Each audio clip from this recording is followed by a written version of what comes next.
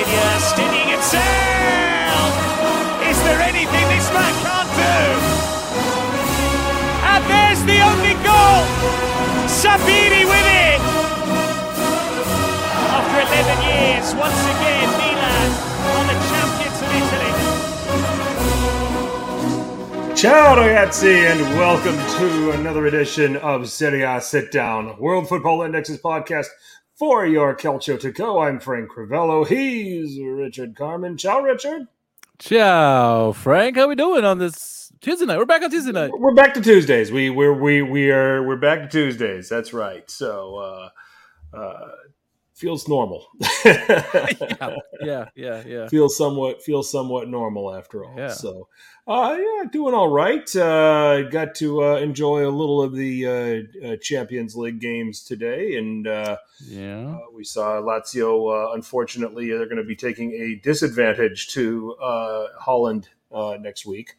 Mr. Bob Lex is in the house. Anthony's in the house. Good to have you with us. So. And then we had a great week of Serie A. The goals were a little bit lacking, but you know, the ones that were scored were actually pretty good. We were able to scratch out a top five despite the lack of goals. But aside from that, doing well. Anthony had his first sleepover where his friends came over. So, and I'm just going to prepare you for the toll that takes on you as a parent. I didn't. I thought you meant the Anthony in the chat, and I was like, "What?" No.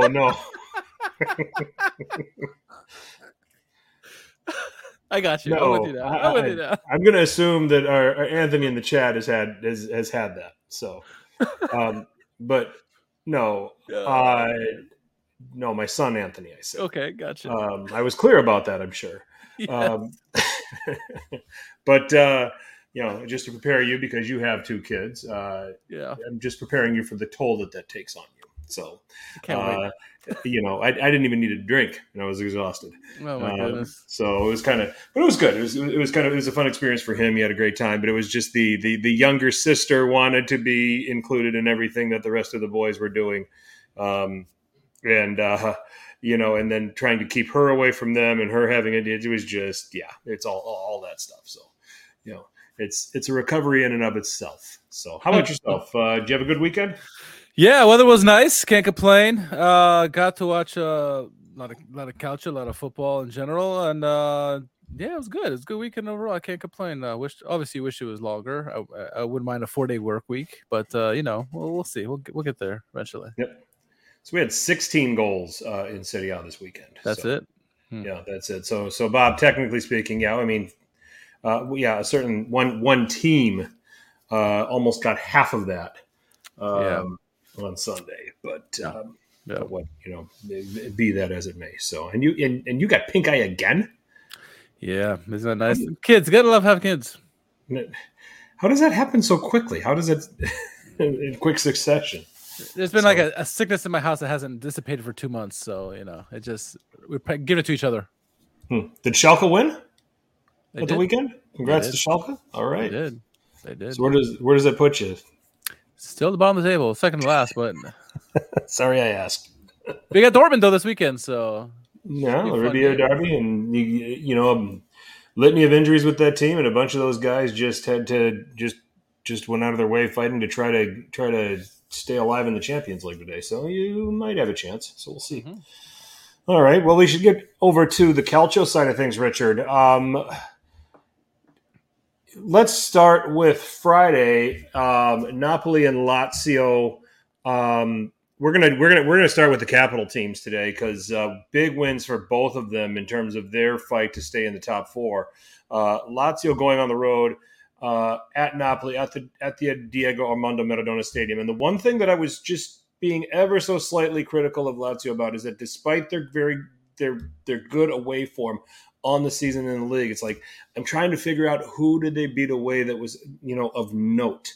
Well, now they have that win that they can hang their hat on, a 1-0 win over Napoli. The goal by Matias Vecino is a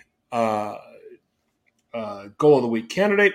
It was a nicely taken volley. Sarri set Lazio up to be more defensive, which is not something we're used to seeing from Maurizio Sarri. I think that he probably came to grips with our only shot at beating Napoli is having to play this way and hoping that Napoli misfires. Napoli misfired. Yeah. Only 2 shots on target out of their 14 in that game. Kind of sum up Lazio's win here. What did you see that was good? What did you see that, maybe they got a little lucky with? And then, conversely, let's talk about Napoli too, with a defeat here, with a hiccup in their path to a Scudetto. As Bob Lex says, Sarri went full Mourinho in this one, and certainly. You look at the shots on goal; it was 10-3. It seemed like it was typical Napoli for the most part, but the way that Sarri set up his team, I thought it was interesting that Vecino started in the middle. I wasn't sure how that was going to play out, just seeing the lineup in the beginning. But what we saw is that, Lazio weathered the storms very well. Provedel came up huge in this game. They took advantage of Napoli, the opportunity that they got, and it was a great goal for sure by Vecino. Definitely a goal of the week. But what we saw from Napoli is this: they were just misfiring. They had their opportunities, but the final ball was just missing. And then a couple times that they got on target, Provedel was there to save him. And Provedel is a quality goalkeeper for sure. We've talked about this for the longest time. And it's just, it was a perfect storm. It was Sarri and Lazio playing the game very well, being very compact, trying to limit the damage as best as they could. And I think it was obviously successful. They got the win. And again, this is similar to what we saw with Inter. The only exception is Inter was very, very physical with Napoli. But the blueprint was pretty much theirs, where like you don't give up too many dangerous plays, and then you try to catch them when they got all their men down on your end. So I think Lazio had this game beautifully done. It's not the typical Sarri that you mentioned, but it got the job done, and that's what we wanted to see with Lazio. Would they take that next step, get that important road victory? Well, they certainly did in this one. They gave everyone another blueprint, another way to how you can beat Napoli. And again, we talked about this last year, is that both Roman clubs would be a challenger into the top 4 this year because of the second year under their managers. Granted, the new wrinkle that Sarri has brought is a defensive aspect to his team against a team that likes to have possession, and it was successful. And so I think kudos to Lazio all the way around. They get the credit. Yes, Napoli missed their opportunities, and they have some blame to this, but I think you got to give more credit to Lazio than you do blaming Napoli for their loss in this one. What are your thoughts? Well, my thoughts are, don't look now, but Lazio have the second best defensive record in the league at 19 goals conceded. I was very concerned for them going into this game without Nico Casali, who I think has been their best defender this season. But I think you have to give a lot of credit to whoever Sarri puts in that regista position. Okay, and this time it was Vecino, and he put in he actually put in a very good all around performance. For me, he was the best player on the pitch. But when he's not in there, Danilo Cataldi has been giving you a lot of very good performances too. This is a significant step up from where they were with Lucas Leiva. And what would we say? I think I said it last week. I said Lucas Leiva was just a turnstile. This deep in his career, and it was a glaring problem for Lazio defensively. And now they have shored that up somewhat. And it really didn't take much shoring up. When you look at what Lucas Leiva gave Lazio in the autumn of his career, it's not going to take much to improve off of that. Okay, and you got Vecino and Cataldi, who put either one of them in that role, and it's an upgrade, and it's worked out. I think that you've got a player in Sergei Milinkovic-Savic who, people look at the goals that he scores sometimes from coming out of the midfield position, but I don't think people appreciate the overall box-to-box element of with which he plays. I think another key player in this role, another key player in this lineup that I think you have to give a lot of credit to for the role that he was asked to play in this game is Felipe Anderson. playing on that right-hand side, and having to track Kvaratskhelia, having to do some of the supportive work and having to do some things like that. I thought he was very impressive. And once again, as a winger, this has been a long time thing with Felipe Anderson. I can go back to the very early years that we did this podcast and his first time around at Lazio. And the thing that we raved about was that the all-around work that he did. Yep. Intercepting the ball, winning tackles. I want to go on, real quick. I know that he had like 4 tackles won and he had like 2 interceptions, but winning ground duels, winning in the air, committing himself, to whatever it's going to take to help the team win. I don't think that people look at those sorts of things. They look at, well, what do you do in the attack? What do you do with the ball at your feet and that sort of thing. But Ezio Sarri's got guys that can win games for him, and then he's also got guys that are not afraid to go in and do the dirty work. And I think that that's what's made Lazio be able to sustain some success this season, and in particular get these 3 points here against Napoli. I come over and I look at the Napoli side, and I just chalk it up to just a bad day, and they misfired. It's really all I can say about it, because I look at them statistically, I look at them on the strength of their performance. Can't really complain a whole lot about how they played. They just didn't score. So yeah, and I think the other thing too was that, like, between the two teams who've beaten Napoli this season, right? First, Inter, they fouled a lot. They got a lot of yellow cards against them. Really frustrating physically. This game, what we saw is that Lazio were composed, as Anthony said. They collapsed. They really forced them to be on the wing back side. Kind of, sort of took them out of their element, even though they are kind of comfortable with that.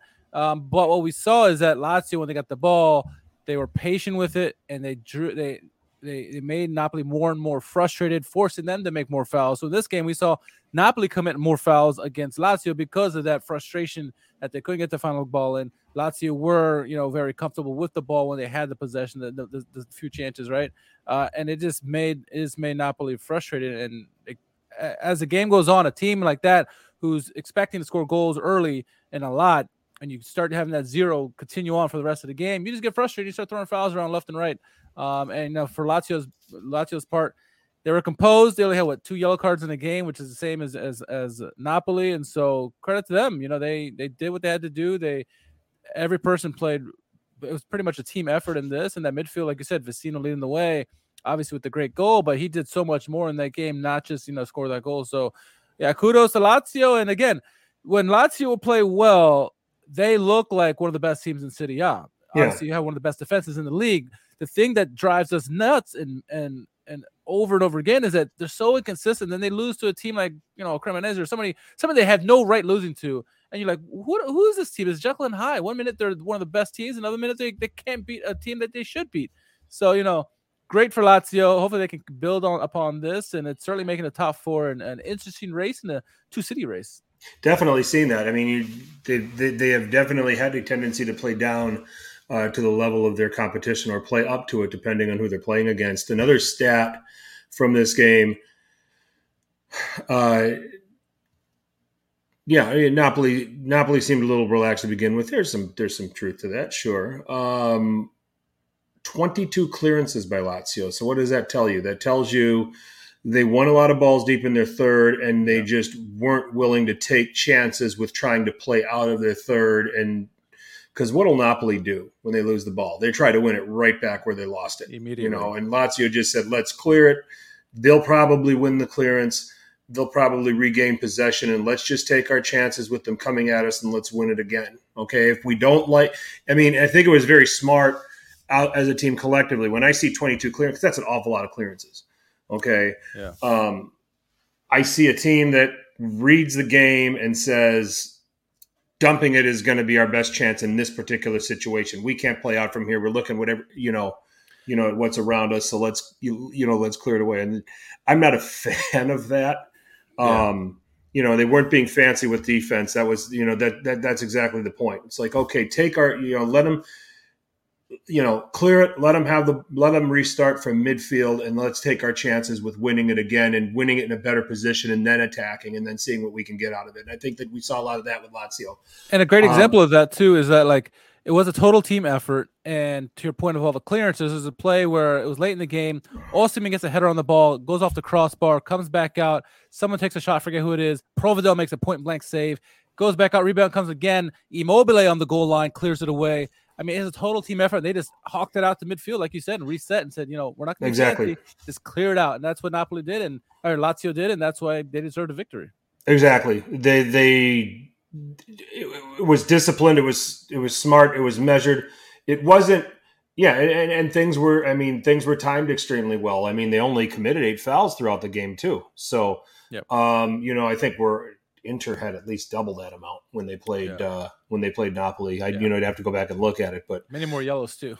Yeah, very very much so. So, I mean, what else can you say? I mean, and Napoli just chalk it up as didn't go your way. All right, yeah, you're still 15 points clear, and the Scudetto race is not back on. Anybody that's trying to come out and try to sensationalize this is crazy, because it's still. But I think my prediction of Napoli clinching this at the end of match week 35 is looking a lot better now. So, so we'll see what happens. Kyle saying the best way to try and get the better of Napoli is to let them come up the field, don't engage, but when they get into certain areas, just really condense space, double up on certain players. Sure.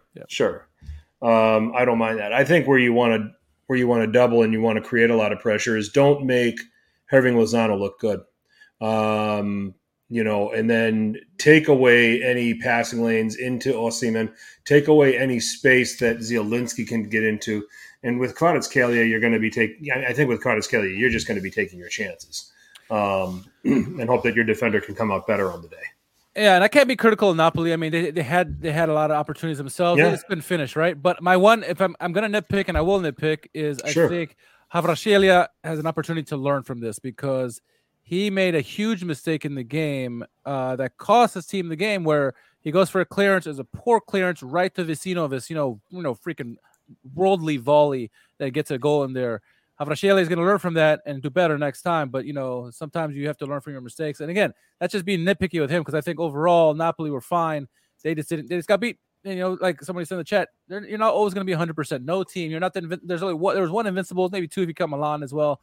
Back in the day, and I'm talking about Arsenal with Bob here, but for the most part, you're not going to be 100% all the time, and you get punched in the mouth sometimes. And Napoli weren't bad; they got beat by a better team today, or that day, I should say. Can't clear a ball high and wide. He's never going to make it in this game. Never going to make it. He's Poor rubbish. He's guy. Rubbish. Sell him. Anyway, so that was Napoli Lazio, but the other Roman club said hold my beer, didn't they? Yeah, and we're obviously talking about Roma hosting Juventus. Big game. It's I want to say top table clash. I had the jokes about the Juventus being a mid-table team, whatever. They're a good team, right? If they didn't have the 15 points, they'd probably be second in the league. But it was a good game nonetheless. Look at the lineups in this one. I thought it was interesting from Sarri's men. They wanted to go with a false 9 and Paulo Dybala up top, which was interesting. You knew when you saw this is automatically going to be a counter-attacking game. You want to give Juventus the ball, let them kind of create chances on the counter-attack. And I thought what we saw from Roma in this one, certainly an interesting lineup. I love seeing Spinazzola and Zalewski on either wings. Cristante and Matic in there. They're going to try to clean up the game. And it's good to see Wijnaldum back, right? Wijnaldum with Pellegrini and then Dybala.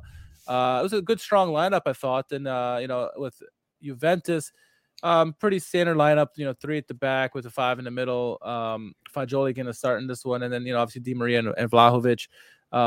Good game. It was a lot of chances, I think, going both ways. Roma did get the all-important win with Marco Materazzi getting the goal there in the in the 53rd minute. But I mean, look at the game was a lot of chances both ways. I think in the 26th minute or something like that, Paulo Dybala forces Wojciech Szczesny to make a fantastic save. Right, I thought for sure Dybala was getting that goal there. And then a little bit later on, Cuadrado had a free kick that hit off it forced, I think, Rui Patricio to make a great save. Also, he had off the crossbar a little bit later in the game. So there was some back and forth, but I mean, eventually Mancini did get a freaking incredible goal from distance. I call him Marco Materazzi for many reasons, but we'll get to that point a little bit later in the game. A lot of opportunities going both ways in this game, I thought, but ultimately Roma would hang on. It would be a red card in the game, which is why I referenced Mancini and Materazzi. He kind of drew the foul on Moise Kean. And real quick before we get to the rest of the game, thoughts on this red card and the whole play? Because obviously what Moise Kean did was unacceptable. But I mean, thoughts on the overall play and Mancini drawing his delayed reaction. I mean, what'd you make of all that? Well, can't deserve to go off. I mean, Sure. You can't violently kick at a guy, and you know, it was deserved. I mean, now it was. Did Mancini maybe bait him into it a little bit? Sure, but I mean, I think that's just the territory with an experienced player. Yeah. You know, so we see it happen. We see it happen quite a bit, and just as a young player like Moise Kean, he just needs to understand, don't take the bait. Yeah. So, but I don't know. It's a red. I don't think you can really give Mancini anything for his role in the situation, because with respect to the rules of the game and with respect to the laws of the game, he really didn't do anything wrong. So, but. I would disagree. I would disagree with you just slightly. Okay. I think Moise Kean deserved a red for sure, right? You don't kick somebody up there. You're not Eric Cantona. Even Eric Cantona is going to get a red, right? But I thought, and I agree, he shouldn't have taken the bait. But Mancini, I mean, you watch replay. He's dragging Moise Kean by the arms. His legs are literally dragged on the ground. He's just dragging him, and I can see why Moise Kean would have kicked him. I probably would have kicked him too, considering who the person is.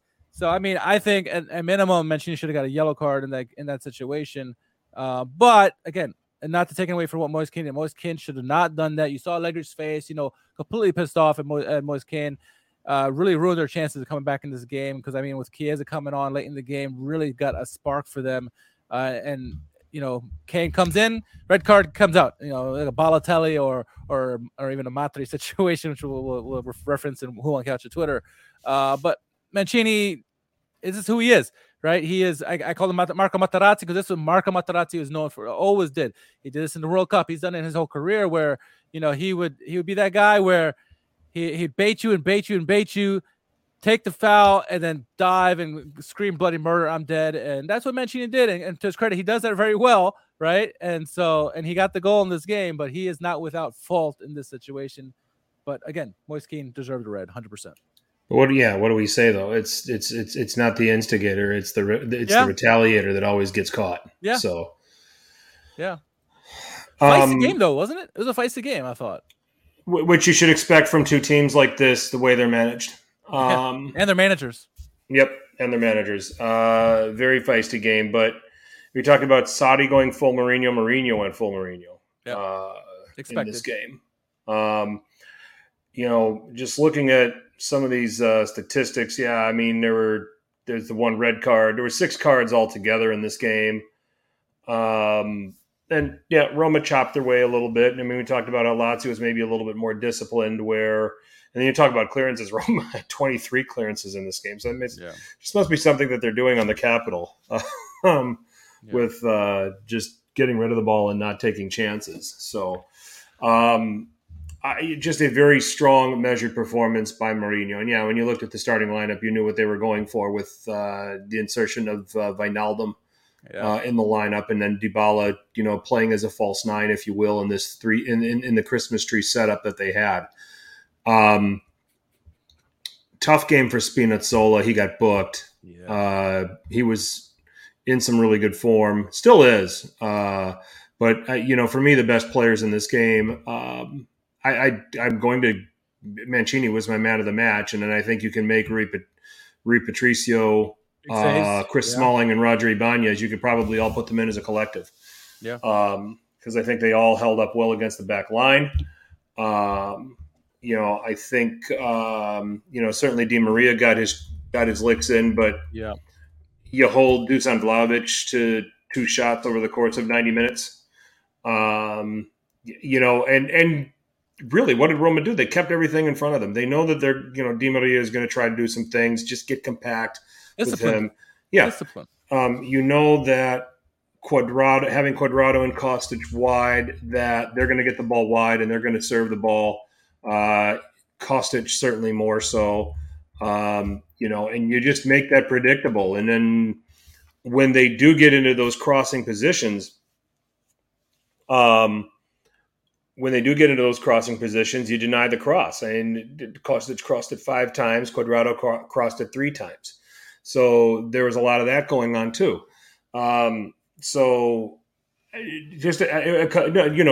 Both Roman clubs were very committed in their performances, and both deserve to go out with the 3 points. 100%. Let me ask you this: seeing a lot of shtick about, Carlo Garganese was giving Dusan Vlahovic some shtick here on Twitter. Yeah. Mm-hmm. I think it's deserved, but I also said it way back when this deal happened. Yeah. I don't think this is really that great a move. And has Vlahovic scored some important goals over the last 14 months for Juventus? Absolutely he has. Has he paid off the 75 million euro price tag? And has he delivered on the expectations that you would want for the kind of money that Juventus committed to have him there? And the quick answer to that to me is no. Correct. He hasn't. So I wanted to get what you thought about that. Yeah, and I was going to actually bring this up myself because, a lot of Juventini have been showing the statistic about, he's not as good as he was at Fiorentina, statistic-wise. And it's like we said when he first joined Juventus, this was going to happen. Vincenzo Italiano has a plug-and-play system, and it seems that almost anybody puts in there is going to score goals. Not that Vlahovic is not a good player. It's just a system he's going into is not conducive to getting a lot of results. And yes, Allegri's guys in the past have scored a lot, but that's not because of Allegri, just because, we got guys like Ronaldo and stuff, and Dybala as well. At that point, those guys, both are able to create some goals. They're different types of players as opposed to Vlahovic. Vlahovic needs a service. He's very talented player, no doubt about it. I think if he went to another system, he would probably thrive a lot more. It's not to say he's a bad player. It's just it doesn't fit the system, the type of player he is. And I think, looking at this Juventus team, there's only one world-class player on this team. It's not Chiesa. It's not Vlahovic. It's Di Maria. Di Maria has been doing it for a decade or more at top level. Chiesa will get there one day. He has the talent to do it. We saw at the Euros. He has that level. He's got to be healthy, right? Vlahovic is still young. We saw glimpses of that in Fiorentina, and then he's had some big goals, like you said, but he's got to bring it. Eventually, to be a world-class player, you have to be at that top level for many years. That's why we call guys like Koulibaly in defense why he was a world-class player, because he was one of the top defenders in the world for a decade, right? With Napoli before he went to Chelsea, and so. Vlahovic is going to struggle, and I know a lot of Juventus are fearing that he's probably going to leave, and he probably should if he wants to be successful as a player. I think long as Allegri's there and the way that Allegri's got the team humming right now, I don't see why he wouldn't stay. I don't think the marriage is going to work out, and I don't see Allegri changing his tactics that drastically where it's going to feed all of a sudden Vlahovic to start scoring all these goals. It doesn't line up for whatever. Well, there's obvious reasons, and it sucks for him, and it sucks that they pay that money, but they're not going to they're never going to get the money back that they paid for him. Will he maybe get some big goals? Absolutely, he already has, but he's not going to be that guy who's a catalyst for the team like an Ibrahimovic was back in the day, or Del Piero, or anything like that. He's not. It just not going to happen. Kyle's suggesting that he would do well at like a Bayern. Yeah. You think so? Okay. I think so. And I think that's probably because the playmakers around the striker at Bayern are far more dynamic, and they can do a lot of different things. They can take a ball in line, they can dribble at you, they can come inside, they can come outside. I mean, you look at how Juventus are set up when they attack. You got Di Maria going all over the place, but Juan Cuadrado and Filip Kostic are on railroad tracks. Yeah. So it's very, very predictable in their play, and you know when they're going to cross. They're not, Kostic more so is not going to beat defenders 1v1 and then finish the play with a cross. Imagine Vlahovic at Napoli. Oh, dear Lord. Yeah. He would get goals. He would feast. Yeah. Yeah. Okay. Let's ask this question since Bob brought that up. And Napoli fans are going to absolutely throw me to the wall on this one. Okay. But, Kyle, get ready. Okay. If Vlahovic was in Osimhen's role at Napoli, would he have more goals than Osimhen at this point in the season? Oh, that's a good question. I'm going to say, I would say Vlahovic would have a lot of goals. He would not have more. That's not what I asked. But he would not have more than Osimhen. I think Vlahovic is certainly a fantastic poacher. He can do fantastic things in the box. He does not have the pace of Osimhen. I don't think he has the intelligence or the reading of the game that Osimhen has. That's a very underrated game that Osimhen brings, hence why he's one of the top strikers in the world. Not that Vlahovic is bad, but I think Osimhen is on another level when he's reading these games. I mean, the ball finds him no matter what. Vlahovic, he'll get in the right position occasionally, and he knows how to do the box stance as a poacher does. Osimhen just is on another level, and while I think he would be successful at Napoli, I think Osimhen is the better player if they were both at the same team. I mean, Simeone is comparable to Vlahovic compared to Osimhen. He can't get a start. He can't get a sniff at a start because Osimhen is doing so well. Yes, He comes on. He gets goals. He's got great goals per minute, whatever. But again, Osimhen just has this talent, lots of talent that is unmatched with any striker in the league. I think Vlahovic would be close, but I would still say Osimhen would have more goals than him. Yeah.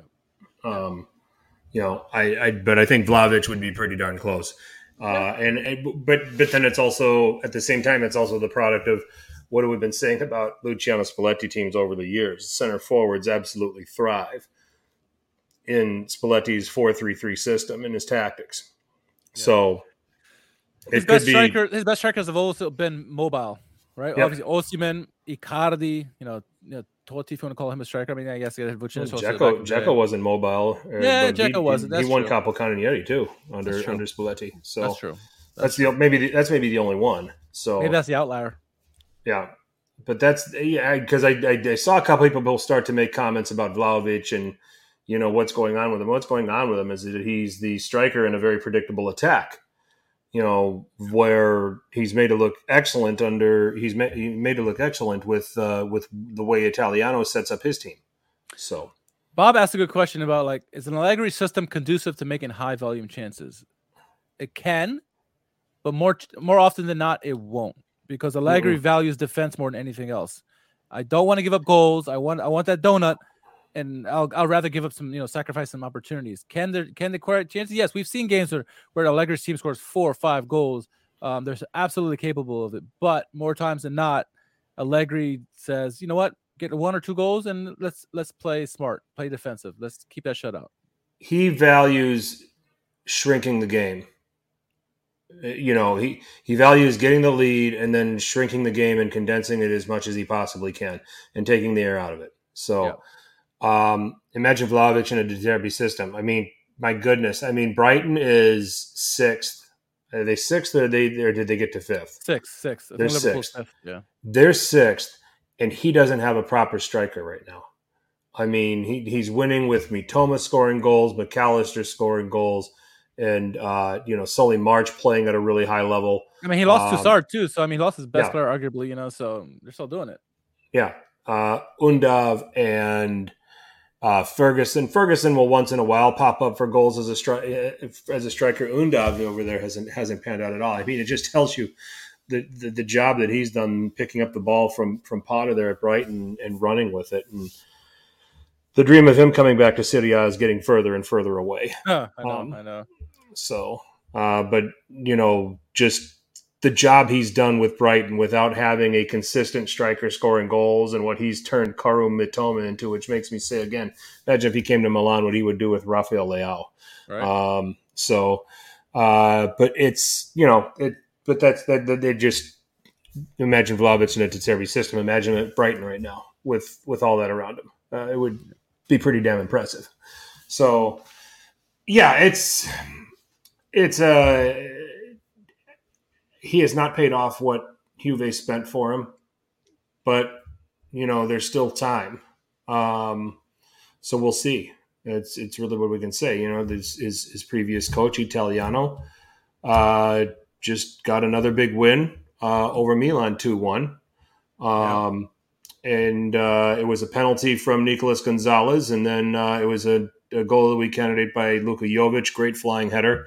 Theo Hernandez getting a nice goal there in the 95th minute for a small consolation for the Rossoneri, but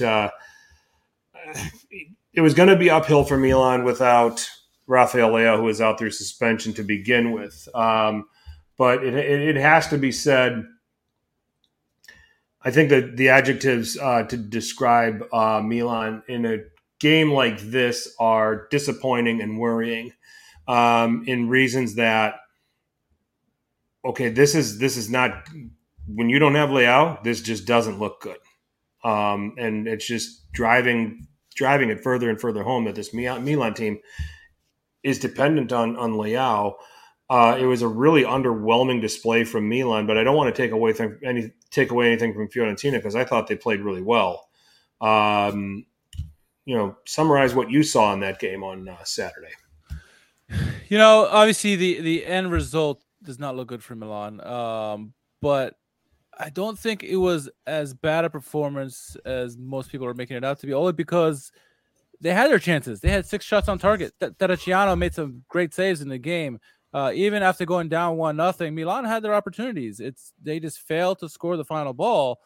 Very similar to what we were talking about with Napoli. Obviously, Napoli had a lot more chances, but I mean, Fiorentina did it. Fiorentina deserved all the credit in the world. They came ready. It looked like Milan was probably overlooking them and looking ahead to Tottenham, and kind of just let their guard down.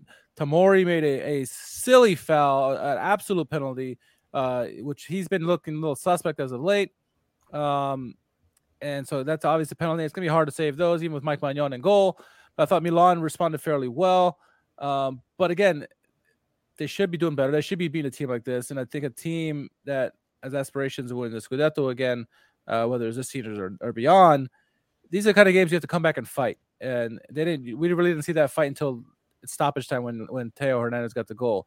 Like I said, it wasn't as bad as I thought because I thought Milan had their chances in the game. Now, had they only had like 1 or 2 shots on goal, yeah, that'd be really worrisome for me. And the fact that the loss is still worrisome, but I thought they had their chances there. They just didn't finish. Right. And that's why I'm not like, oh, get rid of this team, blow it up or anything like that. Like a lot of people are, and get rid of Pioli because they had the opportunity. They just did not finish the opportunities. Yes, they need to figure that out. But again, you got to give a lot of credit to Fiorentina for really stepping up and continuing their good form that they've had in both Conference League and in the league as of late. So, shout out to Fiorentina for that. It had to be said. I mean, Terracciano made a couple of big saves in this game. Yes, the volley on Giroud, and then, and I can't remember the one in the second half. Who got the shot away? So, without admitting, I wonder, did they have eyes elsewhere? And that's the question that we can ask. Well, let's remember this is still a relatively young team. Giroud aside, Zlatan aside, who are on the pitch. You've got that game in London that looms large. Do you think there was a hint of overlooking Fiorentina here? Sure, absolutely. You're thinking a team like, this team's like, a mid-table team, whatever. Let's not worry about them right now. Let's focus ahead. Let's not get injured, and let's look ahead to Tottenham. What can we do to get that? What do we have to do to get ready for that game? And they got caught. This is their trap game, really, and they paid for it. So Fiorentina, when they're on, they can beat just anybody in this league, right? And they showed in this game. They had a lot of opportunities. I thought Nico Gonzalez was really good.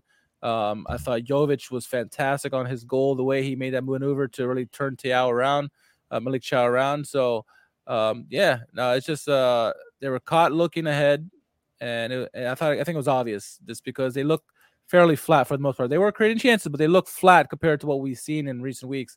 So I think absolutely it's fair to say that they were looking ahead. Okay. Fiorentina look like they're getting back into a rhythm.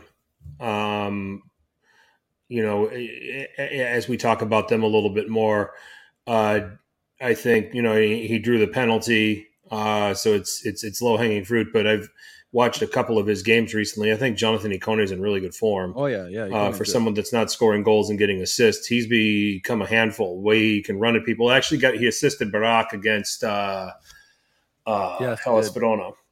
Which was just a nice little individual run, just starting to the end and then cutting it back. And he's got that in his locker, obviously. You're seeing Nico Gonzalez, to your point, playing well. Amrabat maybe kind of coming back from the World Cup hangover a little bit. And we talked about Mondragro last week, finding a home in this midfield and doing some playmaking from that position. So it's coming around here for Fiorentina. I mean, I don't think that they're going to be a threat to finish top 6. I think they're a little far back. I mean, but they are at 31 points. Juve has 35, sitting in 7th.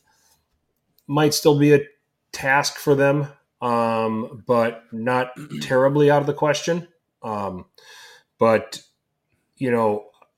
another good display for them. And Igor Julio played really well in this game, too. Yes, he did. It has to be said. Thoughts on Jovic? You think he's settled in yet for Fiorentina?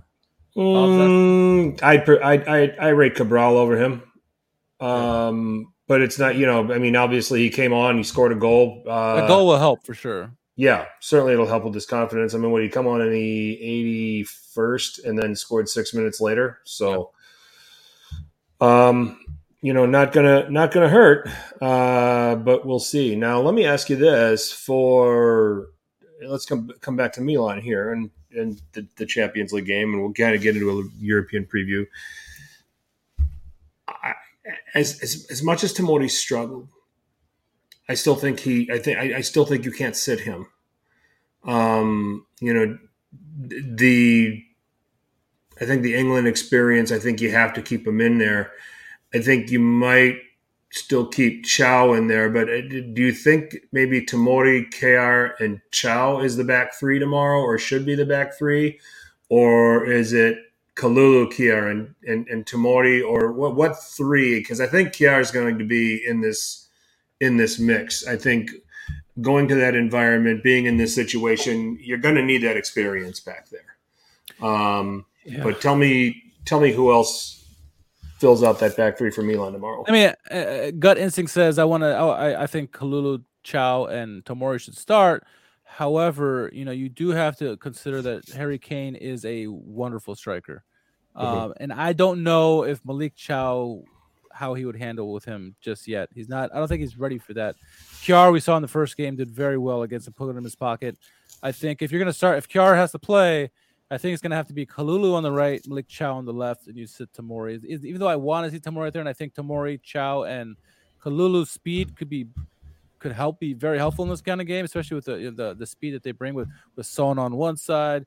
You got Richarlison coming from the middle. You also got Kulishevsky in there, Perisic as well.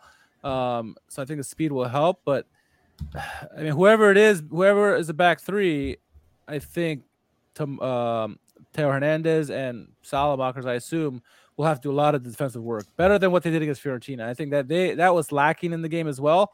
Like on the Ikone play, like where was Theo Hernandez? He was way upfield, right? So I think that has to be better. And then obviously the midfield too, or whoever's in that midfield has to be very defensive. Milan have to be as disciplined in the second leg as they were the first leg to have a chance to move on. And I think they have a good chance. But yeah, the back 3, I think at this point, it's a moot point because I think, yes, Kjaer would bring great experience, but I think if you had, Tomori, Chow, and Kalulu, they'd be fine as well. But my big worry was be Harry Kane, his experience, his technical ability. Kjaer would understand better how to handle that versus Malik Chow, I think. Mm-hmm.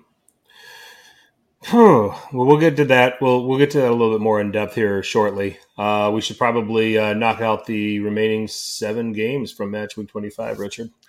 Yeah, moving on. Monza hosting Empoli. This game was an entertaining game, actually. Went back and forth as my dog shakes his body around there. Chura got a goal in the 19th minute. Originally called back, VAR would look at it, and the goal would stand, so 1-0 there. Satriano would get a goal in second half and 51st minute, make it 1-1. And then now we saw Armando Izzo get the game winner in the 67th minute. Like I said, entertaining game to watch. Another entertaining game to watch, though it was a 0-0 affair. Atalanta Udinese. We saw pretty much it felt like it was all Udinese in the first half and all Atalanta in the second half. Both teams created opportunities. Silvestre made a fantastic save on Toloi at the end of the game to preserve the 0-0 game, but nonetheless, no goals in this game. Moving on to Sunday, another 0-0 affair, relegation six-pointer, if you will. Spezia hosting Hellas Verona. This game was not as entertaining as Atalanta and Udinese, but both teams had their chances. And Zola had some quality opportunities as well in this game. One off the post, forced Paleri had to make a big save on him late in the game as well. Marchetti would get a red in the 82nd minute, but 0-0 in that game. Another 0-0 game. Sampdoria hosting Salernitana. Again, not as quality as Atalanta Udinese. Both teams had their opportunities. Adero made a big save in this game. Ochoa had some big saves as well. But no one could get in the back of the net, so 0-0 there. Inter hosting Lecce. Thought this could be a trap game for Inter with the way Lecce has been playing lately, even on the road, but mostly at home. But Inter got a goal early through Mkhitaryan. Nice play by the team. Ultimately, Barella setting up Mkhitaryan for the nice goal of the week candidate there. Lautaro would make it 2-0 in the 63rd minute. They would win the game. It was a lot tighter than Inter expected and Interici expected, but they get the win nonetheless, giving themselves a 3-point cushion in second place. And then moving on to Monday, we had Sassuolo hosting Cremonese. This is a very entertaining game. Loriente is coming into his own. It's just the Sassuolo thing, you know. Boga was really good there. Caputo was good when he was there. It's just a talent that gets produced there. Barari, obviously, he's still there, and he does so well there. Goal scoring would start through Loriente in the 26th minute. He would get an assist in the 41st minute just before halftime to Fratesi. Wonderful work by Loriente there as well. Dessers gets 2 goals in a matter of minutes, makes it 2-2. You're thinking Sassuolo just blown this, right? But no, of course, Loriente again sets up by Rami, who had a fantastic goal of the week candidate there. They went 3-2 at the death. Super entertaining game there. And then to round it out, Torino hosted Bologna. Game was a lot more low scoring than I was hoping for. I thought there'd be a lot of chances for goals in this game. We did have a goal of the week candidate, Caramo. Beautiful footwork to get past 3-4 guys in the box in a tight area. Scored the goal there. We had some opportunities both for Bologna and Torino in this game, but the goalkeepers came up big. 1-0. Torino win the game there. So fun weekend. Not that many goals, 16 like you said, but there were still some top goals this weekend. Where do you want to start with all this, Batch? Spezia, Hellas Verona. Great opportunity for Hellas Verona, and ended up surviving, really. I mean, Spezia should have come away winning this game. Yeah. But both goalkeepers were excellent. Perilli had 4 saves. Dragovski had 3. Yeah, he was good too. Yep. You had good performances. It's some good performances all the way around. I expected more out of it. I thought this would be the game that Verona win this at Spezia, get the 3 points. Spezia is on yet another manager now. Leonardo Simplici is now the manager. So they must have. Did they move on from Luca Gotti then? Yeah. So that's what it was. You know who I thought was good in this game? Ngonge for Hella. Was it he? Was it? I think it was him, right? Cologne. Excuse me. Cologne came on for Ngonge. Yeah, and Ngonge had to come off after 9 minutes. So yeah. Cologne came on, and he was really setting the world on fire. I thought some great opportunities. God, that finishing was just lacking because I think had he scored a goal, just one goal, it would have been enough for Hellas.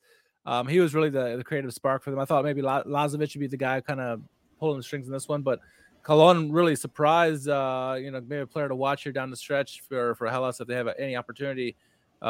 Just a great performance coming off the bench, and maybe that's what it was. He didn't have time to prepare, and so he's had himself a hell of a game. Sometimes when you get the preparation, like you get the notification the day before, you sleep poorly, you play poorly. So we'll see. But I thought he was really could have been a difference maker, and he had some great chances in this game that just fell slightly short.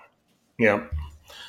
Other than that, it just was pretty pretty much a dull week. I mean, Atalanta suddenly slumping here. Not only that, just struggling to score goals. Just one goal in their last 3 games. When's the last time we said that about Atalanta? Yeah. Getting the 0-0 draw against Udinese. Udinese struggling to win too. So just really strange game there.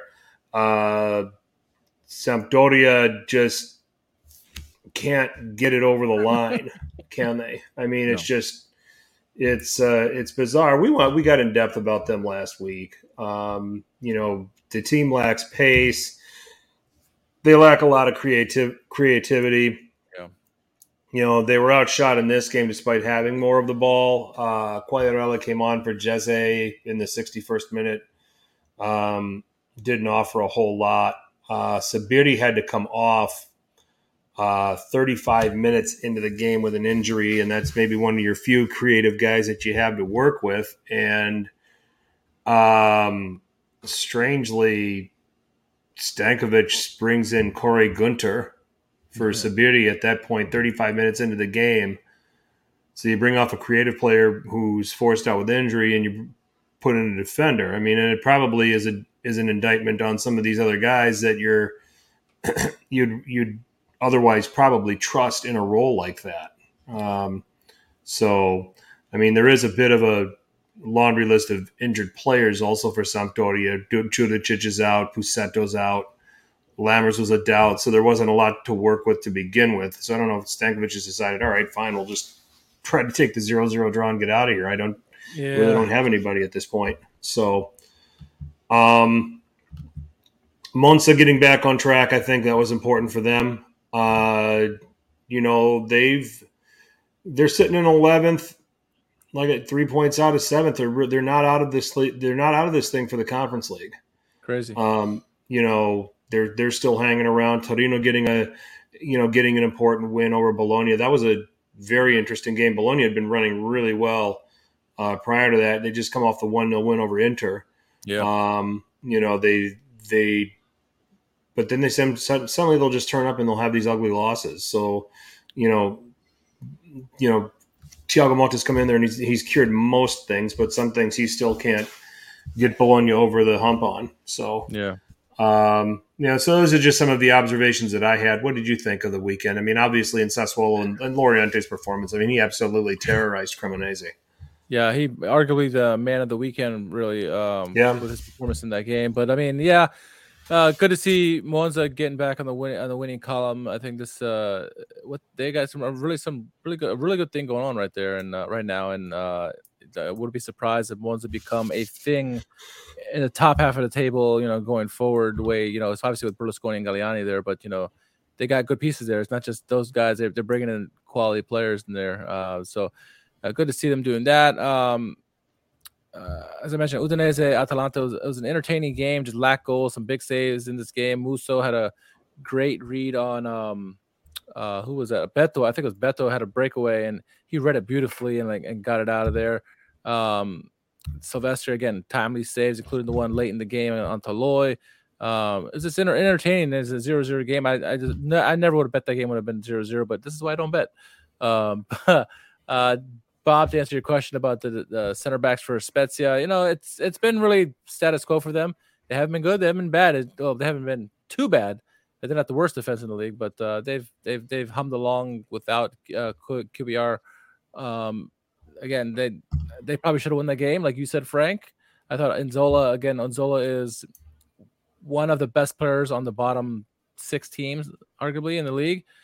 He should probably find a home somewhere better next year. Because he is a striker who can create his own shot. He's very mobile. He's very versatile. Could read the game very well, and so that's one of the bright spots for Spezia. And then he couldn't do anything in this game, though he came close a couple times. I'll touch on Inter. Inter, I think they struggled in this game, and obviously Lecce are a team that are fighting tooth and nail. They want that. They want to ensure survival, for next season. They got the early goal, which helped a lot. I think when Mkhitaryan scored, it kind of relieved some of the pressure. Onana still had to make some saves, right? But I think for the most part, Inter did well. limiting the danger shots from against Onana. And then I think Inter had their opportunities. They still need to do better on the finishing. However, I think they got the timely goal. Lautaro scoring that goal really relaxed them, I think. And after Lecce wasn't able to kind of put any real threat on Onana, I think the game was just seeing that game out. And I think it's a good recovery for them after losing to Bologna last week, where everyone's saying, Inzaghi out. Who do we get next, right? So that kind of calms those waters for a little while. It's going to be big for them, as it's an important week for Milan this week in the Champions League. It's going to be equally as important for Inter when their Champions League game comes, because how they perform there will tell you a lot about how maybe the direction of the manager will go for next season for both clubs, honestly. And both teams are expected to go into another round, I should say, especially with both teams having the lead. So we'll see. Ultimately, it comes down to two teams or two cities: city of Rome, city of Milan for the final 3 Champions League spots. And it's going to be a fun ride because you have both Lazio and Roma getting big wins this weekend. And then both, Inter, they struggled with their win, and Milan, they lost. So, it's all within 3 points for the 4 teams. It's hard to say who's going to win. Every week I still lean that the 2 Milanese clubs will have the advantage over both the Roman clubs for 2 out of 3 spots, but anything's possible. And if Lazio and Roma continue to get big wins like they did this weekend, nothing's out of the realm, and hey, that doesn't mean they can't get second either. So even though it might be a stretch, it's fun to see that it's 4 big teams, 2 cities battling out for the final 3 spots. So just as entertaining as probably the relegation battle as well. So yeah, definitely. It's plenty to play for here. So it's still. And just reflecting on that relegation fight, it's right now who can catch Spezia out of these 3 teams. Obviously,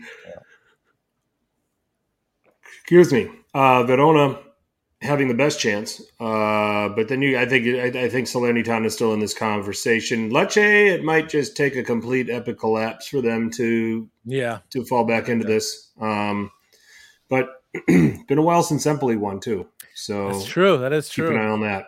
Yeah. Keep an eye on that. And then I just wanted to come back to Bob's question about Spezia, since being without Kivior. This was their first clean sheet, and it's been a while. But, the last 4 games, they've either given up 2 or 3 goals. So it has been a little bit of a struggle. So goals of the week for you? Goals of the week for me. Where did I put my goals of the week? All right, so my honorable mentions. It's going to be goalie heavy. This Silvestri save on Toloi in the 89th minute. Also giving a shout out to Jovic's flying header. Great movement by him to kind of confuse Malik Chow. Great assist by Dodo. Then Perilli save on Amian in the 87th minute. I thought was also a great save. But my top 5, Di Gregorio, his save minutes before the game winner. I thought it was a huge save for the Monza goalkeeper. To help ultimately get the win against Empoli. Caramo, dancing through 3-4 guys and getting that goal. Really fancy footwork by him that comes in number 4. Number 3, I got to give it to Marco Materazzi. Luca Mancini, wonderful goal by him from distance. Just power, placement there. Number 2, I'm going to the Napoli Lazio matchup. The double save on the goal line. Obviously, Osimhen gets a header. Provedel goal line save as Immobile as well. A fantastic play there. Really could have changed the game there had that gone in. And then number 1, I think Matteo Vecino, wonderful goal by him from distance. Huge mistake for Cavara, but what a thumping shot. I don't know anybody in the world is going to save that shot. The power it had, the skip that it had that really made it even go faster. That was just a great goal by Vecino. Yep. Good shouts. 5th for me is Jovic's goal to ultimately win the game for Fiorentina. Number 4, I'm going to go with Caramo with that individual effort for Torino against Bologna. Number 3, I'm going with Nedim Barami with the winner for Sassuolo, the volley over Cremonese. And then at number 2, I am going with Gianluca Mancini's goal for Roma to beat Juventus. And I'm with you on goal of the week. It is Matthias Vecino with the winning goal against Lazio. So those are my shouts for top 5 for goal of the week. Let's move the conversation, Richard, to Europe. Game today, Lazio. So good news, Lazio beat Napoli. Bad news, Lazio are painfully reminded why Luis Maximiano is a bad investment because Maurizio Sarri decided to go with him in goal for this Conference League game against AZ Alkmaar. AZ Alkmaar had 2 shots on target and scored both of them. But it started with Pedro scoring, getting assisted by Mattia Zaccagni. And then it was Kerkez scoring in the 62nd minute, played in by Jesper Karlsson. And then that was the winner in the 62nd, just before halftime. Karlsson had 2 assists in this game, was really good. But Pavlidis, who's been AZ Alkmaar's leading scorer this season, scored to level things before halftime. So Lazio won on the stat board, but lost on the scoreboard, and just coming down to one decision in terms of giving Provedel a rest, it's going to probably come back to haunt their Europa League chances, don't you think? Right? Yeah, Conference League chances, I should say. Yeah, we talked about, they had to win and get a positive result against Alkmaar at their home, because going to Netherlands is always difficult. Alkmaar is one of the top teams in the Eredivisie, and so good luck with that. I don't like those chances, and I think in particular in this game, I think Pedro and Sergej Milinkovic-Savic were particularly poor. Both of them costly mistakes on both goals. And so, as good as they were in the encounter against Napoli, I thought they were equally as bad. Uncharacteristic turnovers by both of them.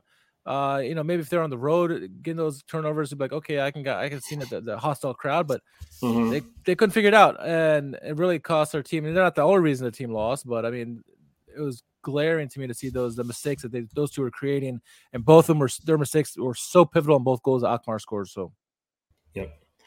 Not much to say about this game. I mean, it really just came down to bad goalkeeping by Maximiano, but we warned that this is a good Alkmaar side. It was actually laughable when I went and I saw the some of the odds on this and saw that both teams to score, yes, was at plus 120 and no was at minus 160, as if everybody assumed that Lazio was going to win and get a clean sheet, or maybe they thought Alkmaar was going to go there and win and get a clean sheet. I was like, no, both teams are scoring in this game. So helped a couple of friends out with saying, well, if you want some action on this game, both teams to score, sitting on the plus side, go bet that. Because I don't see either team keeping the other team out. So, so that probably paid off some people handsomely. So, did you pick Lazio to get eliminated by Alkmaar? I think you did, right? I know I did. I don't know. Last week was so long ago. I don't remember. I thought I had Lazio scraping through. Okay. I think Roma is the only team that I had going out at this stage between Europa and between the Europa and between the Conference League. Yeah. Let's talk about this Tottenham-Milan game a little bit more here. Champions League, second leg at Tottenham Hotspur Stadium. Milan taking a 1-0 advantage there to Spurs. Some of the news and notes: Tottenham will be without Eric Dyer, who is suspended. So that is noteworthy. Calabria is out. Florenzi's out. They have Benacer listed as out on SofaScore. I don't think he is, though. Is he? He played today. So yeah, he played on Saturday. So I think that's a mistake. Spurs are going to be fairly shorthanded. Besides Dyer being suspended, Lloris is still out. So Fraser Forster's in goal. Basuma is out. Bentancur looks like he's out. And Sessegnon's out. Looks like the only unfit guys for Milan at the moment appear to be Calabria and Florenzi. Based on what I've got in front of me here, they say Benacer, but I know that's not true. They expect Brahim Diaz to be back. He trained with the team. Olivier Giroud, I think, sat out of a practice with an illness, but recovered from that, so he's back with the team. Spurs are good in transition, attack the space in between the right wing back and the right center back. And I I fully agree with Bob. I thought that was a big key for Milan in the first leg and what led to their success. Rafael Leao had a reasonably good performance in this game. He had some giveaways that were probably, still head scratching in the first leg at the San Siro. Him being suspended for the Fiorentina game might be a blessing here because he'll play. There's no way Pioli doesn't play him the full 90 here. Yeah. And then Diaz being available too, I think will change this dynamic a little bit here. I'm sticking with my prediction that we talked about last week. I think this game ends 1-1, and I think Milan go through. I think they get the score draw and go through. I just think there's enough struggle with Tottenham Hotspur, and they're going to have a midfield of Oliver, Skip, and Højbjerg. And frankly, I rate Tonali and Benacer over Højbjerg and Skip. The only thing I would say is that we've seen some pretty rough performances from Tonali of late. He's going to need to step up, and be in a position to boss the midfield. Is that what you see here? How do you think the game goes down tomorrow? Yeah, I was just looking because UEFA has Benacer out too, and I was trying to see if he picked up an injury in the Milan game that I missed or something like that. So I'll have to keep an eye on that one there. But then I think I see the game that way as well. People got to remember that Tottenham are struggling for form as well. Bissouma suspended, says Mr. Boblek. So, but the core is out for the season. Yeah, so a lot of people are out, but. Milan have to pretty much play similar to what they did in the first leg. I think the big thing with them is what we saw in the Dortmund Chelsea game today is that you have to pay attention to the home crowd. And the home crowd in any second leg is going to be difficult, especially a place like London. Milan are going to have to ride that wave that's going to happen in the first 20 minutes at least, if not 30 minutes. We see them when they play Liverpool back in the past, how daunting it can be. And so if they can ride that wave, either get a goal themselves or keep it 0-0, I think they'll be fine.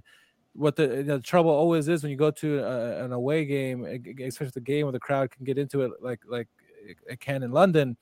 If Tottenham get a goal early, that could put the youngsters at unease, right? And I think there's a lot of experience on the team, but I think there's enough talent on this team, and having Leao back, I think they should be fine. And I agree. I think at minimum they get a 1-1 draw on this and progress out of here. But you cannot discount Tottenham. Yeah, they're in bad form at the moment. You could say Milan as well, I guess, in a way, but after last game. But I expect Leao to come out flying in this one, especially because he should be fully rested now and not playing in the last game, like you said. And I think, the midfield battle is going to be won, has to be won by Milan. And if you add the wrinkle, what we saw with Theo Hernandez, possibly, not only attacking, but also attacking in the middle, adds to that midfield, dominance that they could have, and that could be really what the key to unlocking the game. But Theo and Salamanca are going to have to work their ass off offensively and defensively. If they do not help the back three, it could be trouble, and that's going to be a big key for them defensively. Is those wing backs have to come back and help. The holding midfielders have to be there to assist as well, because there will be moments when Tottenham will put pressure on, and so how Milan responds to that, especially early on, will be a make or break for them. Yep, definitely agree with that. I mean, conceding early is going to be an issue. And I think that the way Pioli will have Milan set up is to avoid that happening. You just got to stay disciplined, avoid the silly mistakes, don't give away the silly penalty, the silly fouls around the box with some of the free kick specialists that Tottenham have at their disposal in the lineup going out there. And then hitting them on the break. I think it's a potential for a big game for Leao because, once again, I think that Romero is a booking waiting to happen, sometimes a sending off waiting to happen. And you're going to have Clement Lenglet back there in Eric Dyer's place, who is not the marking defender that Dyer is. I see Giroud getting some chances. So I think that combination of Leao and Giroud is live here.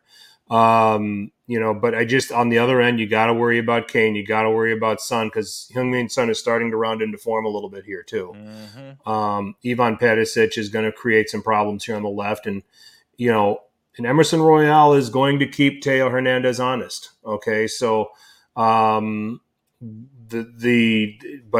think it's the midfield that's the key. If Tonali and Benacer or Tonali and Krunic can get the upper hand over Skip and Højbjerg, and that is a winnable battle for them. I think that could set the tone and set Milan up for success here in this game tomorrow. So, and driving to my point about the form, people are saying, "Oh, Milan is struggling at the moment." They got one loss in the last 5 games. Look at Tottenham; they've had 3 losses in the last 5. So they're in a bit of rough shape as well. And so if Milan can catch them at the right time, do some good things, I think should be a progression out of the group, out of this round for Milan. But we'll see. Anything can happen. Yep, for sure. Okay, so we now go to let's go to the other games here that are going to take place on Thursday. Preview those. Fiorentina is hosting Sivasspor. Sivasspor is coming off of a 4-3 defeat at Karagümrük. Did I pronounce that right? Sounds good to me. Okay. But have been on a decent run. I mean, we talked about them last week. Said they're a mid-table team in the Turkish league. There's certainly some ability to score, but obviously, as evidenced by conceding 4 to Karagümrük, there's a tendency to concede as well. So, we talked about Gradel being a veteran player in this team. Ahmed Musa is a guy that they'll probably call upon, in hopes of getting some goals. Samu Saiz is a guy that we, that we might want to be concerned with when we're talking about guys that Sivasspor can throw at you. Clinton Njai, the Cameroon international. So we've talked about all these guys.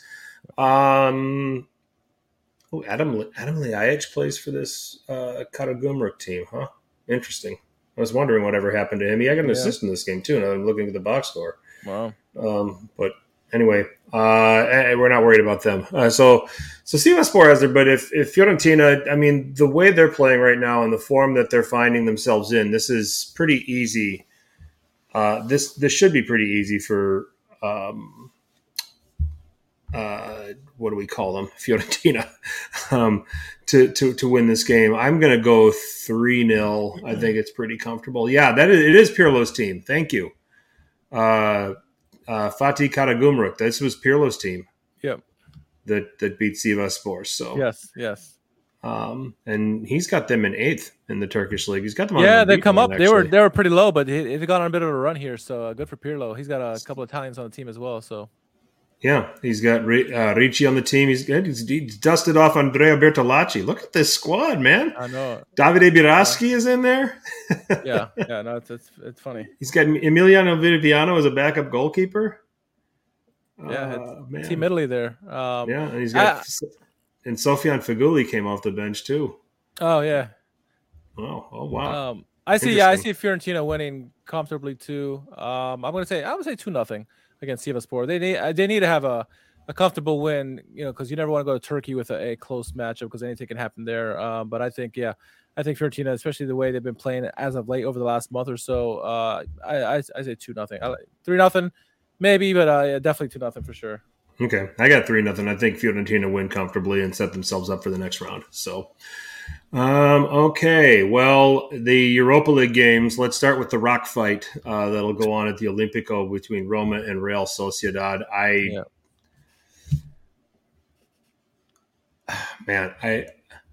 really want to say 1-0 to Roma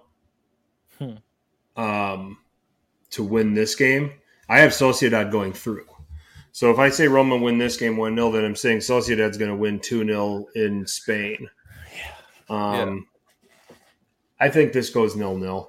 I don't know if there's a winner in this game. I think that Sociedad will set up to try to take some things away. They'll have some things on the counterattack that Mourinho will be willing to respect. But I also think Mourinho might want to try to counter Sociedad too. So right. I just don't have a good read on this game. Bob's going Sociedad. I'm going them for the overall tie, but here I'll go 0-0. I mean, if I'm predicting Sociedad to go through, I've got to have a scoreline here at the Olimpico that says that it sets up for Sociedad to get it done. And 0-0 is going to suit the Spanish side just fine, and I think that's what happens. Yeah, I mean, I too think Sociedad is going to ultimately go through and over the 2 legs here, but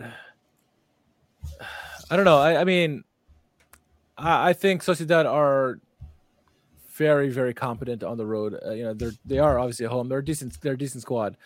We've seen them many times in these European competitions and just La Liga teams in general. I'm gonna say score draw. I don't want to say 2 losses for Roma. I say a score draw in this one. I think Roma can find a way to get a goal, but Mourinho is really gonna have to Mourinho the hell out of this game to get a result. I think point or draw. I think he's gonna have to, or win or draw. He's gonna have to park the bus and really play on the counter and be clinical on those opportunities that they have. Not that they don't have good players. I just fancy Sociedad's players that they have. They have some playmakers on this team, including 37-year-old David Silva too. That you can't discount him. Class is permanent. So yeah, 1-1. I say 1-1. Okay. And then finally, Juventus and Freiburg.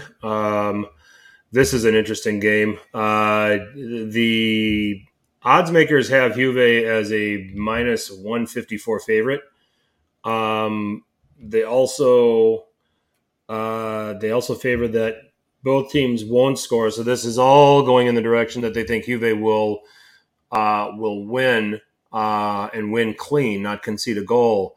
I don't agree with that. I think they'll win, but I'm going to go 2-1 here in the first leg. I think Juve is going to go through over the course of both legs. I think they're going to win 2-1 here, and then they'll try to shithouse Freiburg in Germany. Likely be successful, maybe get out of there with a score draw. But in order to do that, they got to take advantage of Germany. And if I'm picking Juventus to go through at this stage, then let's say 2-1 here. I respect what Freiburg does going forward enough that I think that they'll get something on Juventus's defense. So 2-1 to Juve. They'll take that advantage back to Germany for the second leg. You know who is a team that both Freiburg and Juventus have in common this season? Nantes. Freiburg handled them easily 6-0 over 2 games. It's including a 4-0 victory on the road. I say, you can't discount Freiburg. They are a good team, and I predicted Freiburg to win the 2 legs. But I think at the J, I think they get a surprising score draw. I think maybe like a 1-1. Okay. Maybe even 2-2. But I think it's a score draw, and I think Freiburg are gonna open some eyes to at least the Italian folk. Obviously, we all know Vincenzo Grifo. You're going to see him in full throttle for sure. But I think Freiburg are a decent squad, and they're managed by a fantastic manager, I think. So, yeah, I think it's a shock for Juventini. But I think the goal will come somewhere. Freiburg's goal is going to come somewhere through their midfield. It's not going to come from Gregoritsch. I think Gregoritsch is a kind of striker that the Juventus defenders like to see. Yeah, because he isn't going to give them a lot of trouble. And I mean, it's slow and predictable. It's going to take a complete lapse in concentration for them to allow Gregoritsch to score. So that's what so it's going to come from a Grifo or a Dawn or who's the other guy that they got through the midfield that's really good. What's this ticket fiasco that Mr. Bob's talking about? You know about this? I don't know about this. I didn't see anything about a ticket fiasco. Mr. Bob, you're going to have to chime in on this for us. I know that there was something with the Napoli game where they weren't going to allow the visitors to buy any kind of tickets. I know that. I saw that. But I'm curious to see. So, Kyle knows. Yeah. Grifo's going to be motivated to be able to play in Italy, against Italian opposition. So,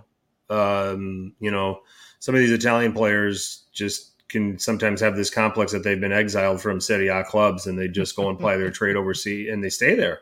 Yeah, he's we've got this fellow from Steaua Bucharest who might be getting called up to the Italian national team. Yeah, did you see this? Compagno, I think is his last name. Yeah. Okay. So, but yeah, and you get the chance to come back to Italy. It'll certainly motivate you. So that'll be an interesting thing to keep an eye on within that game. So, but yeah, that's going to set the table for you guys for Europe for the rest of the week as it pertains to Serie A teams. What else did we have on this plate? I think that's it for that. For that's Europe. It. Have we gotten through all of it? Yeah, we have. Wow. Mr. Bob says, so the Germans bought Juve memberships to get tickets, and then Juventini ripped them up and canceled them. Funny. Smart. Okay. Trying to get a little sneaky. So anyway. So that is the European roundup. We've gone through it all. There's only one thing left, Richard. The world's most popular hashtag game. It's time for Who Won? Calcio Twitter. Take it away. All right, starting it off, we're going to start it off with Mourinho. We just talked about a couple minutes ago. And so the comment was, I'll read the comment here, but it says, Lazio are unhappy with Jose Mourinho's conduct in the U14's Rome derby. Mourinho reportedly booed a Lazio player when he was taking a penalty and told the young Roma players to waste time towards the end of the game. One of the most Mourinho things ever. So Mourinho gets a nomination in Who Won Calcio Twitter. I want to say that he had the senior team come help celebrate with the youth team when they beat Lazio, too. I think you're right. I think I heard that or saw that somewhere, too. So, yeah. All right. So, Italian football news at Foot Italia 1. Hakan Çalhanoğlu believes he is undervalued in his role, is not far off from the levels of Modric and De Bruyne, and explained why the return of Marcelo Brozovic is good for the team, even if it's competition for midfield positions. I mean, the balls on this guy to think he has anywhere level of Modric and De Bruyne. I mean, it's laughable. That's all I can say. I mean, I'm going to tell you this: he's having a good season, but he is not Kevin De Bruyne, and he's not Luka Modric. Oh, he's having a great season, but he is nowhere near their level. A little bit of a swelled head there. So. Yeah. Moving on to swelled head, Perisic. Perisic is in the house. Malik Chow trying to stop Jovic, like. I don't think Chow would look like that, but he did get beat pretty bad by Jovic for sure. That is good. We've got at G_Kobianki, Junior Macias, first half highlights versus Fiorentina. I got to hit play here. He's got like an Uber or something picking him up. Delivery man, huh? Okay, now he's got rope. Maybe this guy's picking him up. Oh, my God. Anyway, it's a delivery track. So, Junior Messias, not much of anything against Fiorentina. So, apparently. Oh, my God. All right. This is 3 minutes. This is 3 minutes long? Yeah. I'm not going to watch the whole thing. Okay. Moving on. Napolenissimo. He gets nominated here by Anthony as well. And it's, I'll read the comment here. It's Juve giving Dybala the $4 million he deserves. Look at the side eyes. I'm going to give it to you. I don't want to, but I'm going to give it to you. All right. At Tony Malassi, 7. Art Vandelay. We're also inflating shampoo prices in reaction to average beans enjoyer at JFC_Sammy saying, notice Nipples is not in stock. Smallest club in Italy, in my honest opinion. I don't put the whole picture there. So notice how Nipples is not in stock. Is that who he's calling Napoli? Nipples? Yeah. Oh, good Lord. All right. Patrick Kendrick gets the next nomination, and so he wrote. He says selective amnesia. So it says Juventus transfer battle for 7 games, and then look, it was undefeated in the last 7 games, and I guess they forgot the loss to Napoli there, huh? And there's 7 games there. It's just selective amnesia. Whoops. Oops. Indeed. All right, moving on. Sergio is nominating. Is he nominating Nerazzurri? Yes. Let's see. Starting with at MXHEL_. Dzeko watching Lautaro get subbed off, knowing he has to complete yet another 90 minutes. The dead fish. Then Nerazzurri going Dzeko trying to fight off 29-year-old Italians. This Walker. That's good. That's good. I like that. I think that's the leader in the clubhouse so far. Yeah. Anthony nominates Francesco Calcio. It says the Serie A TV rights for the next cycle are going to sell so well with all of this excitement. Spezia 0-0 with Verona. Sampdoria Salernitana 0-0. Inter Lecce 2-0. And Roma Juventus 0-0 at that point. Yep. So, yeah, that's funny. All right. Napoleonismo back on the board with his interpretation of Quadrado.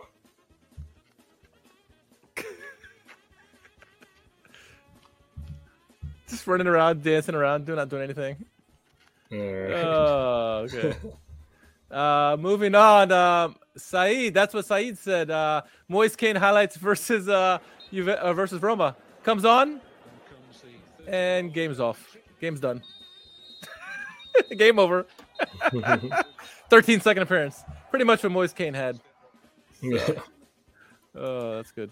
All right, and we've got. I'll let you read this because you can translate it. Oh yeah, this is for Italian Football Podcast. So they did an interview with Jacopina from Spal, and they jokingly said that Donald Trump would buy Inter, and every Italian media ran with it, thinking that was the true rumors. And so the quote here in Italian is saying that if I tell Trump to go for this, he's gonna go. He's gonna buy Inter to win. And they ran with this like, wow, like this went viral in Italy because everyone thought that Jacopina was serious. They were just joking about it. So Italian Football Podcast and Jacopina get the Who on Couch Twitter nominee because they fooled everybody in Italy. They did. Wow. They just saw the blurb and they thought, oh my God, Donald Trump's buying Inter. Like, no, he's not. Calm down. All right, at Scaloni fan, our friend Don Totti, NYC Juventus is taking this Ross to Roma harder than I thought. Bro, what are you doing? Bro! Oh, we got to play the whole thing. All right. Bro, what are you doing? Bro, I'm not doing anything, bro. Why are you recording it, man? What was that? It's not what it looks like, dude. I don't even like that song, bro. Bro, come on, just delete that, bro. I think that this video is going to cast a wider web, is going to cast a wider net than what this poor bastard might like. So. Oh my gosh. All right, Napoleonissimo with the next one. It's Freiburg fans trying to enter the Juventus Stadium, and it's Max Verstappen trying to get in and can't get into Red Bull headquarters. Poor ticket scandal. Oh, man. Okay, so I think it's down to Scaloni fan or Nerazzurri this week. Which one was Scaloni fan? The NYC Juventus video. NYC Juventus, yeah. That was funny. And the other one was the other one, which one? Big Show? Yes. Which one was it? With the old man kicking the kid into the pool. Oh, yeah. Oh, that's a good one, too. That's a hard one. I don't know. I got to go with Scaloni fan. I thought it was funny. It was a funny video. It's like, bro, I don't even like it. Bro, turn it off. Delete it. No, I like it. Yeah. Are you with that? Bro, what are you doing? Bro, I'm not doing anything. What was that? It's not what it looks like, dude. I don't even like that song, bro. Bro, come on, just delete that, bro. Delete that, bro. Yeah, I'll go. That's our winner. So winner. Scaloni, I mean, he's had one. I think he had the best one of all time with the. Didn't he have the best one with the Napoli? Or what was, I can't remember what it was, where he had the whole band walking on the street. Don Totti, yeah. He had the band Roma fans. There's a fire burning in the back of the city, and the Elmo dancing down the street or whatever. Yeah, that's an all timer there. Mr. Bob says, bro. Anthony says, the Big Show wins for him. All right. That's funny. Don Totti, he's back in our lives again. Yeah. So while you're doing that, obviously big games coming up this week in European action. Sit down if you haven't done so already. To make sure you subscribe to our YouTube page, like the video, will definitely help us out in the long run for sure. Go to SiriusSitDown.com. We'll try to add some articles and whatever videos come out. You'll see that as well, with not only on the website but also on YouTube as well. Nothing to plug right now. I mean, obviously, want to shout out to Milan Weekly Podcast. You were on there recently to do the. Tell us about the episode. Actually, it was about the youth, right? No, I have yet to. Oh, that wasn't it. I have yet to get on and set that up with Presidente, and it would be more of it wouldn't be on Milan Weekly Podcast. It would be those group of guys do a grassroots soccer that's podcast that'll eventually appear on and get into a discussion with them about. So that's on the horizon. So so we will we'll let everybody know when we're able to make that happen and when that drops. So beautiful. But that's about it. I got to start putting some entries onto the website. So I'm getting that up. Is the website launched yet? Oh yeah. Okay. Where you been? Well, Too busy with my job, and bro, what are you doing? Not what that kid was doing in the TikTok video. I promise you that. You don't want me doing that. You don't want that caught on camera, man. That ends our podcast. That ends our podcast. That probably ends social media as we know it too. Oh my God, yeah. So, but no. Anyway, so so we'll let you know when that drops. So we'll certainly get some content going on the website as well. So, but in the meantime, we're going to put a bow on this edition of Serie A Sit Down. We have our own channel on Apple Podcasts, SoundCloud. We can be found on Stitcher, Spotify, iHeartRadio, wherever there's podcasts. There is Serie A Sit Down. You can find me at FTC_21. Richard, where can they find you? At _KHARMAN. And you can find us at Serie A Sit Down, all one word, on Twitter and Instagram. Chime in with your thoughts, questions, comments. Hashtag Who Won Calcio Twitter. Spell that all one word. If you want to nominate something for future Who Won Calcio Twitters, please keep it clean, civil, funny, without being terribly offensive. If there's something offensive, we won't read it. So, just to warn everybody, we've got Roma Sassuolo this weekend, Richard. We've got Napoli Atalanta this weekend. So some interesting games here in the grand scheme of things. We've got. Let me just see how the rest of the slate is shaking out. I believe we got Spezia and Inter on Friday, so they're giving Inter a chance to play a little earlier, so they can get out of there and head to Porto. Napoli Atalanta is being played on Saturday. Lazio going to Bologna. That's certainly an interesting game with the way Bologna have played, especially at home. And then, Roma and Sassuolo on March 12th. Milan will play Salernitana on Monday. So, so we've got Napoli, Atalanta, Roma, Sassuolo. Some early thoughts on those games?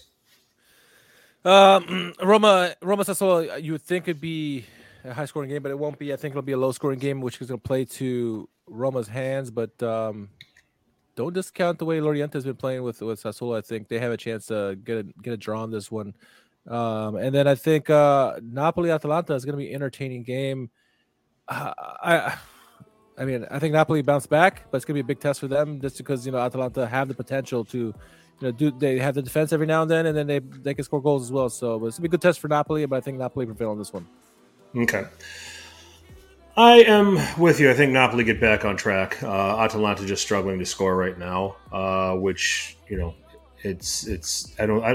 not with you, Bob. I don't think it'll be goals. I think it'll be a comfortable Napoli 2-0 win. I think that they'll make Atalanta look pretty ordinary, as Atalanta have been playing. So we'll see. You might be right and I might be wrong. So, but we will discuss that and everything else. Serie A. How does next Tuesday sound? Sounds good. All right. We'll be back with you all next Tuesday night, 9 p.m. Eastern, here live on our YouTube channel. Until then, for Richard, I'm Frank. Make sure you tell the Paisans about us. Ciao.